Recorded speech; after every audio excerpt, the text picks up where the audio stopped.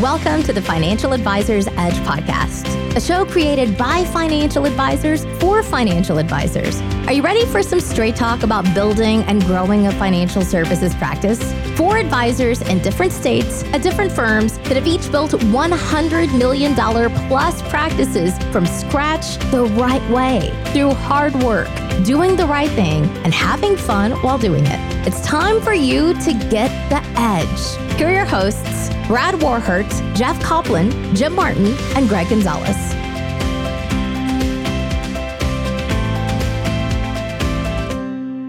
Hi, and welcome to the Financial Advisors Edge podcast. I'm your co-host, Jim Martin, joined by Greg, Jeff, and Brad.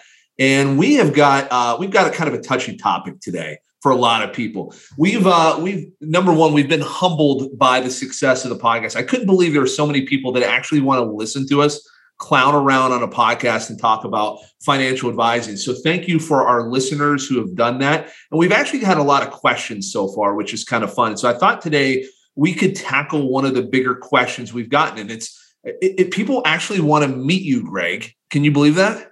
No, yeah. I wouldn't. You're like a celebrity. I'd pay to meet you guys though.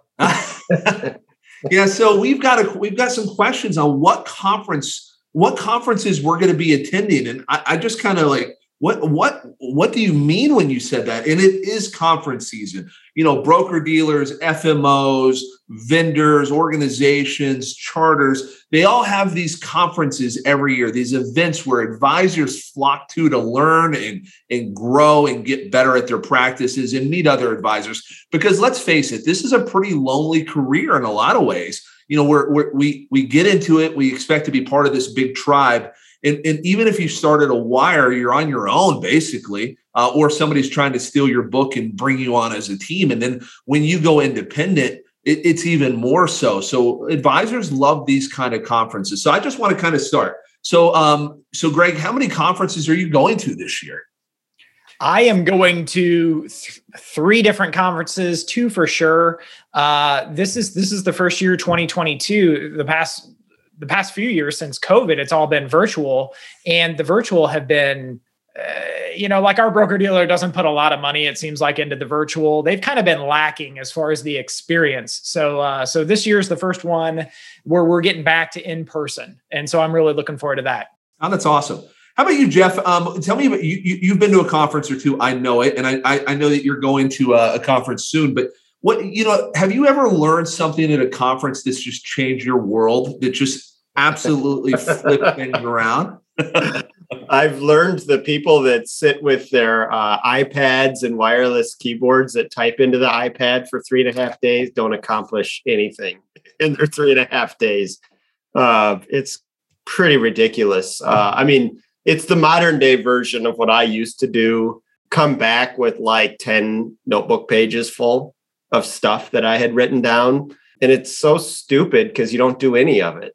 It's the pile of good intentions that I quit keeping the binders too. Thankfully, the binders are a thing of the past, but it's all dumb. And so, I think the question is, well, what are you even trying to accomplish by going to these things? And I have, so I think your question was, have I learned anything of significance and has it changed my life? I actually can tell you, if you were to look at each of the little things I do in my day-to-day practice, I probably did pick up on them through some form of conference or event that I attended or workshop I watched or listened to. But the main thing is I did them one at a time. Yeah. And so that's always my goal with a conference, is to be like, what are the 2 things that I feel like are not as good as they could be right now, or that I wish were different, or that I know other people do have different or better than I have, and I can't get there. And what are then like the 2 things I need to do to make those 2 things happen? Go into a 3, 4, 5 day thing with the goal of learning 2 things that you're actually going to do. Because the idea of taking pages and pages of notes is just a waste of time.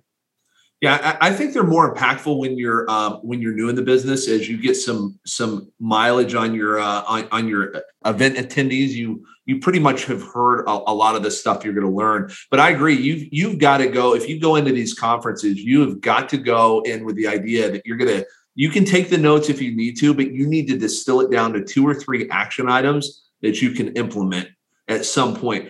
Brad, I assume you've been to conferences before and been part of this circuit that's out there. For you, do you like hearing from the broker dealers or the vendors, or the advisors more impactful to you? Definitely the advisors. I feel like most of the presentations are a veiled sales pitch from somebody, because they are. But probably the biggest value for me, conferences taught me 2 things. One, who I don't want to be, right? 90%. And then I think the value is in the people.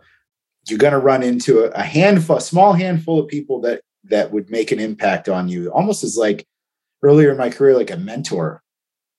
I think that's the value of conferences for me. I've kept in touch with some people for 8, 10, 12 years. Those people really made an impact on how I run my business over time. That's the value for me, especially starting independent, or maybe if you go independent from a wire early in your career, I didn't really have a network of other advisors to build on ideas or to share ideas. It was just, Jim, I think you said at the start, it was lonely. And this was a way for me to basically network and emulate people that had business practices that I wanted to follow. So yeah, I think breakfast and lunch is where I've learned my absolute best advice I've gotten from conferences. You end up being able to sit with somebody at breakfast or lunch that is thinking about things differently, and they open up and share. It's been mission critical for me. So it's been great. Jeff, I'm sorry, I cut you off. You were going to share. Okay. I was going to ask Brad, if you look at those people you've connected with and it's stuck, is there any theme in how their businesses compare to yours, like size and number of people and length of experience and that kind of thing? Yes and no. Yes and no. I've had it both ways. I've connected with the way that my business model adapted over time. I readily admit I took bits and pieces from other people that play in the same market that I do, and I kind of made them my own. So yeah, those guys, they're just, some of them are still ahead of me, and then others, we'll call him Ken, right? I learned a ton from a guy he's now retired. So it's not really fair to say, is my business bigger than his? Yes. But I mean, he was invaluable to my growth over the years, just some of the things that I took. And these people are people that over time our relationship developed, where if I was hitting a tough spot or something didn't go my way, or I couldn't figure something out, I could shoot a text or make a call and just, it would like open up doors that I didn't even consider. So both ways, people like me and people totally different from me. I think they can both be helpful. Because the funny theme is on these conferences is it's always hilarious when you're sitting at the table with the $200,000 producers, of which I was one of at one time, and everybody's crap talking the guy that just presented that because he's producing $3 million a year. Like, oh yeah, like he knows what he's talking about. And it's like, well, yeah, we're kind of all, we're doing a tenth or less of what that person is. He did what you did in a month. But then there's truth to that, in that some of that doesn't apply, and you shouldn't pretend that it does. So it's like, you should be looking at people that are well above your level, but then also people that are just above your level, I think. Yeah. Jeff, I was at a conference once, and Jim, you mentioned you had learned, and it's been extremely useful at the lunch table or maybe dinner with different advisors at the conference itself. So if you could make an ideal conference, you would emulate, okay, let's have lunch hour with advisors that you like, that are successful, that you can learn from, and forget about all this crap, all the, all the CE credits that people are chasing and all that kind of stuff. But Jeff, I was at a conference one time having lunch, and I just sat down next to a couple, guys with gray hair, and but they were both wearing suits. And this was probably like 10 years ago, just when I was getting started. And the guy said, "I'm doing $200,000 in production." And the guy looked at him, he goes, "I'm doing $2 million in production, and I'm in the whatever club." And the guy with 200,000 goes, I can't wrap my head around doing $2 million of production in 1 year. And the guy goes, he goes, "I meant $2 million so far this year. It was like August." and the guy with $2 million goes, "I'm sorry, I'm not trying to insult you, but I just can't imagine doing $200,000 a year." That's what I was thinking. Yeah. How bad do you have to be if that's it? What it is you've not found a tribe of people to help you reach your next level. That's really what it comes down to. Because a lot of these people want to learn, they just don't know how to implement. Let's talk about for a second, let's just shift gears really quick, and let's talk about the things that we hate about conferences, because there is plenty to hate. You can only get so many free pens, guys. I know the vendor section's awesome, but give me a break. You're going to go spend the vendor section's horrible. You're going to talk to a bunch of people trying to sell you crap you don't need. But you know what I hate about conferences, and you guys can weigh in on this. I hate when I go to a conference and like the entire conference is the either product vendors talking or like the talking heads of the firm. I really could care less about what software implementations you're going to make. I want to hear from Greg and Jeff and Brad. I want them on stage breaking down their businesses and things they're sharing. I don't care what some vice president of something or other institutional sales at the firm has to say. I don't even go to I sleep in when that happens. What do you guys think about that? I'll share a really quick story, and then Jeff and Brad. The last big conference I went to like that, it was the national sales manager of this annuity company, and he got like 1 or 2 hours of CE credit. So I was kind of late getting there, but I got there right as the guy went on stage. The guy was just slick. I bet his suit was $10,000. I mean, he was just a slick national sales manager. He goes, "What do you got?" And he starts off going, "What do you guys hate about annuities? Number one, you got surrender charges." He goes, "What if I told you we got no surrender charges? You can date them. You don't have to marry them." He goes, what about fees? What if I told you our annuity has 0 fees? How does it get better than 0 fees? And he just kept going on and on. I just immediately walked out the door, because that's not what I'm at the conference for. Exactly. How about you, Jeff? What do you love hearing product vendors, or what do you go there for? What's the purpose of going to a conference? Well, the mistakes that are so easily made, and we talked about this just recently too, about how advisors are always chasing the solution to yesterday's problem, and the product firms are feeding right into it. And so I can guarantee you, if it's a downturn, and I can't wait till the one I go to in the near future, there's going to be the presentation about the managed futures portfolio that didn't go down this year, shifting your strategy to dividend-oriented stocks because during the cycle that we happen to be in right now, they're in favor. It's the product firms are going to be catering to where they get eyeballs, and it's always the solution to yesterday's problem. So beware of that. And I mean, if anything, if you want to go look at what not to do, look at those presentations. It's probably a good clue as to where the investing public is at right now, which means it's time to be looking somewhere else. And so, that's one of the things I've kind of quit basically attending the product presentations, unless, some are good when there's this whole value add thing that they're all trying to do now to get attention. And so then you have to sift through I'm so tired of the how to turn LinkedIn into a marketing engine presentation. I don't go to it anymore. So, beware these phony value adds that they're using to get in front of people. But if you're selective and careful and look into that, and maybe even look into the outside expert they're bringing in. I know work is hard and you have to look at things ahead of time sometimes, but maybe there's a chance you can eke some value out of the right thing if you find the right presentation, but beware of all the yesterday's problems, solutions to yesterday's problems. Good point. Brad, how about you, sir? What's the question? When you go to these things, are you there?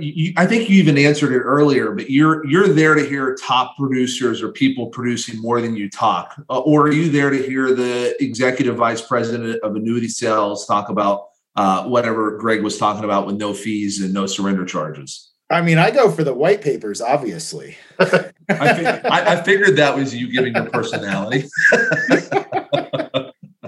No, the people for sure. Happy hour, lunch, breakfast. That's where the hay is made. No doubt. I like hearing those people speak on stage, but I think the biggest value is a one-on-one or small group casual conversation for sure. Go ahead, Greg. I'm sorry. The thing that ticks me off about is, and it's just probably why, is some guy was a really, really good speaker, great advisor. And I went to him afterwards. He walked off stage and everybody gave him his applause and everybody was walking out. And I had a question and I said, hey, do you have like 2 minutes? He goes, oh, whoa. He pulls out his business card. He goes, call my assistant if you want to talk to me. It's like $500 an hour or something like that. It's like, I had a question about your marketing tactics, give me a break. Call your assistant, $500, And that actually brings up a pretty good point. You've got to be careful, even at these events, when you're talking to other advisors. You have to understand that people inflate their numbers all the time. So they always inflate their numbers. And the other thing is sometimes they inflate where they came from. And, everybody on this podcast, we're all self-made. Daddy didn't give us $50 million. And then 10 years later, it was worth $125 million. And almost all of that was market growth. And now we're excited about our $100 million. No, we all built it from scratch. So you have to be really careful when you go to these conferences.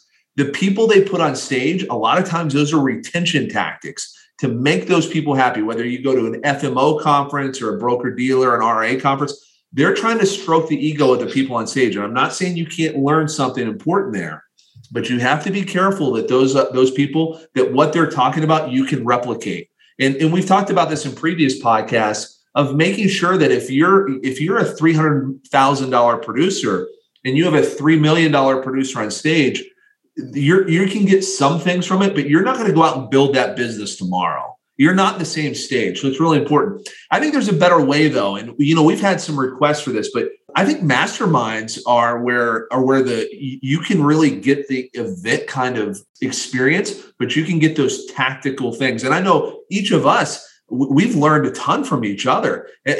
Greg, are you part of any masterminds outside of this group?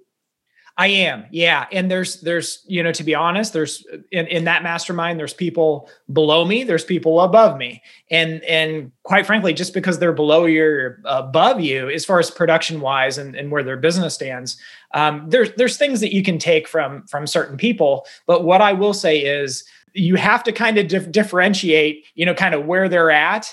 And keep that into consideration, because there's certain people that when they kind of speak up, like for example, in one mastermind, we have somebody that just kind of speaks up and speaks up and speaks up. And it's sometimes the lowest, production person, least successful, if you will, has the most opinions on things. And we all know that advisor.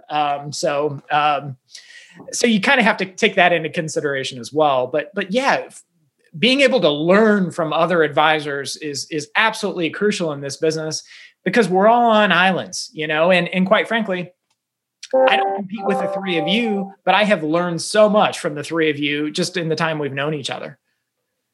Well, and one of the other things we keep talking about, the people above you that you're listening to, and it's something I continue to be mindful of, is that there are people that are at an earlier stage of the business than we all are. And it's important the way you talk with those people, and understand. I've actually heard it said that everybody should have one person that is above them that serves as their mentor, but then you should also have somebody below you that serves as your mentee. And I know we are coordinating some things where we work with people that are looking to grow. And, one of the things that I have learned is the more coaching and consulting and mentorship that I do, the better I am at executing on the things that I tell other people that I'm doing. And so it's a good opportunity to look for those people that might be somebody that you could become a mentor to, which generally has a way of coming around and coming back to you and giving value to yourself as well. And that's why I hang with you guys, because you guys all actually do that in the same way. Yeah. And Brad, it sounds like you've had some of those folks you've met at conferences sound like you've had some of those relationships as well. For sure. And they made a big impact on how my practice developed over time. Absolutely. Yeah. And I think from this group here, we sort of all, not Jeff started before us, but I think Brad and I started pretty much at the same time, and we got connected in a different fashion. But, one of the biggest things I learned from talking to people that were ahead of me is figure out a way to go fee-based and annuitize your business ultimately. And that, I started Edward Jones, which was pretty much a commission shop when I started, and it really changed the perspective. And I don't know if I had not been part of an advisor community that I would have really known that one thing. And now my entire book is that way. Everything from annuities to obviously my RIA assets under management. I think realistically, if you're in a position where you don't have a group, a tribe, a mastermind, I think that's what you've got to seek out. I really think you've got to find people. And again, you don't have to find people that are always above you. I mean, there's plenty of advisors that are 6, 7 years, 4 years into the business that are doing huge numbers and on the same trajectory you are. Those are the kind of people you've got to uncover and find. And does anybody have thoughts on how do you locate people like that? What do you guys think? It's easiest if the mastermind is kind of built and all you have to do is join it. So it's, hey, we're building this successful mastermind. I just got an invitation for mine. And what I found is I used to think, when I started in this business that, all these advisors are going to be, big egos, pretentious, this kind of stuff, and they're not going to be willing to help the other. They are. I wish I would have had that mentor. I had a couple, but I wish I would have sought them out earlier on in my career. But there are so many advisors out there that want to form masterminds and aren't a part of masterminds, but are so willing to let somebody else light their candle from theirs. So, yeah, I think it's a good point. Let's do some. Let's go around and do a round robin on action items, some takeaways. So I want to understand from your perspective. If you go to a conference, what do you need to focus on, and what do you think is important to do that? And let's go ahead and just start with Brad today. Ooh. That's a good question. I would probably say be more focus more on the people around you and less on what's on the screens or in the binder. Good job. Yeah, I think that's exactly right. How about you, Jeff? Yeah, I think I can boil it down. Go in with a short list and come out with a short list. Jeff, I just want to ask, when you say go in with a short list, when you go to a conference, are you going in there thinking, here's what I want to uncover? These are some pain points in my practice, and I want to find solutions to that. Is that what you're referring to? Yeah. I mean, two things. I want to hang out at the bar at the end of the day. I want to make half of the breakfasts and not make the other half of the breakfasts. So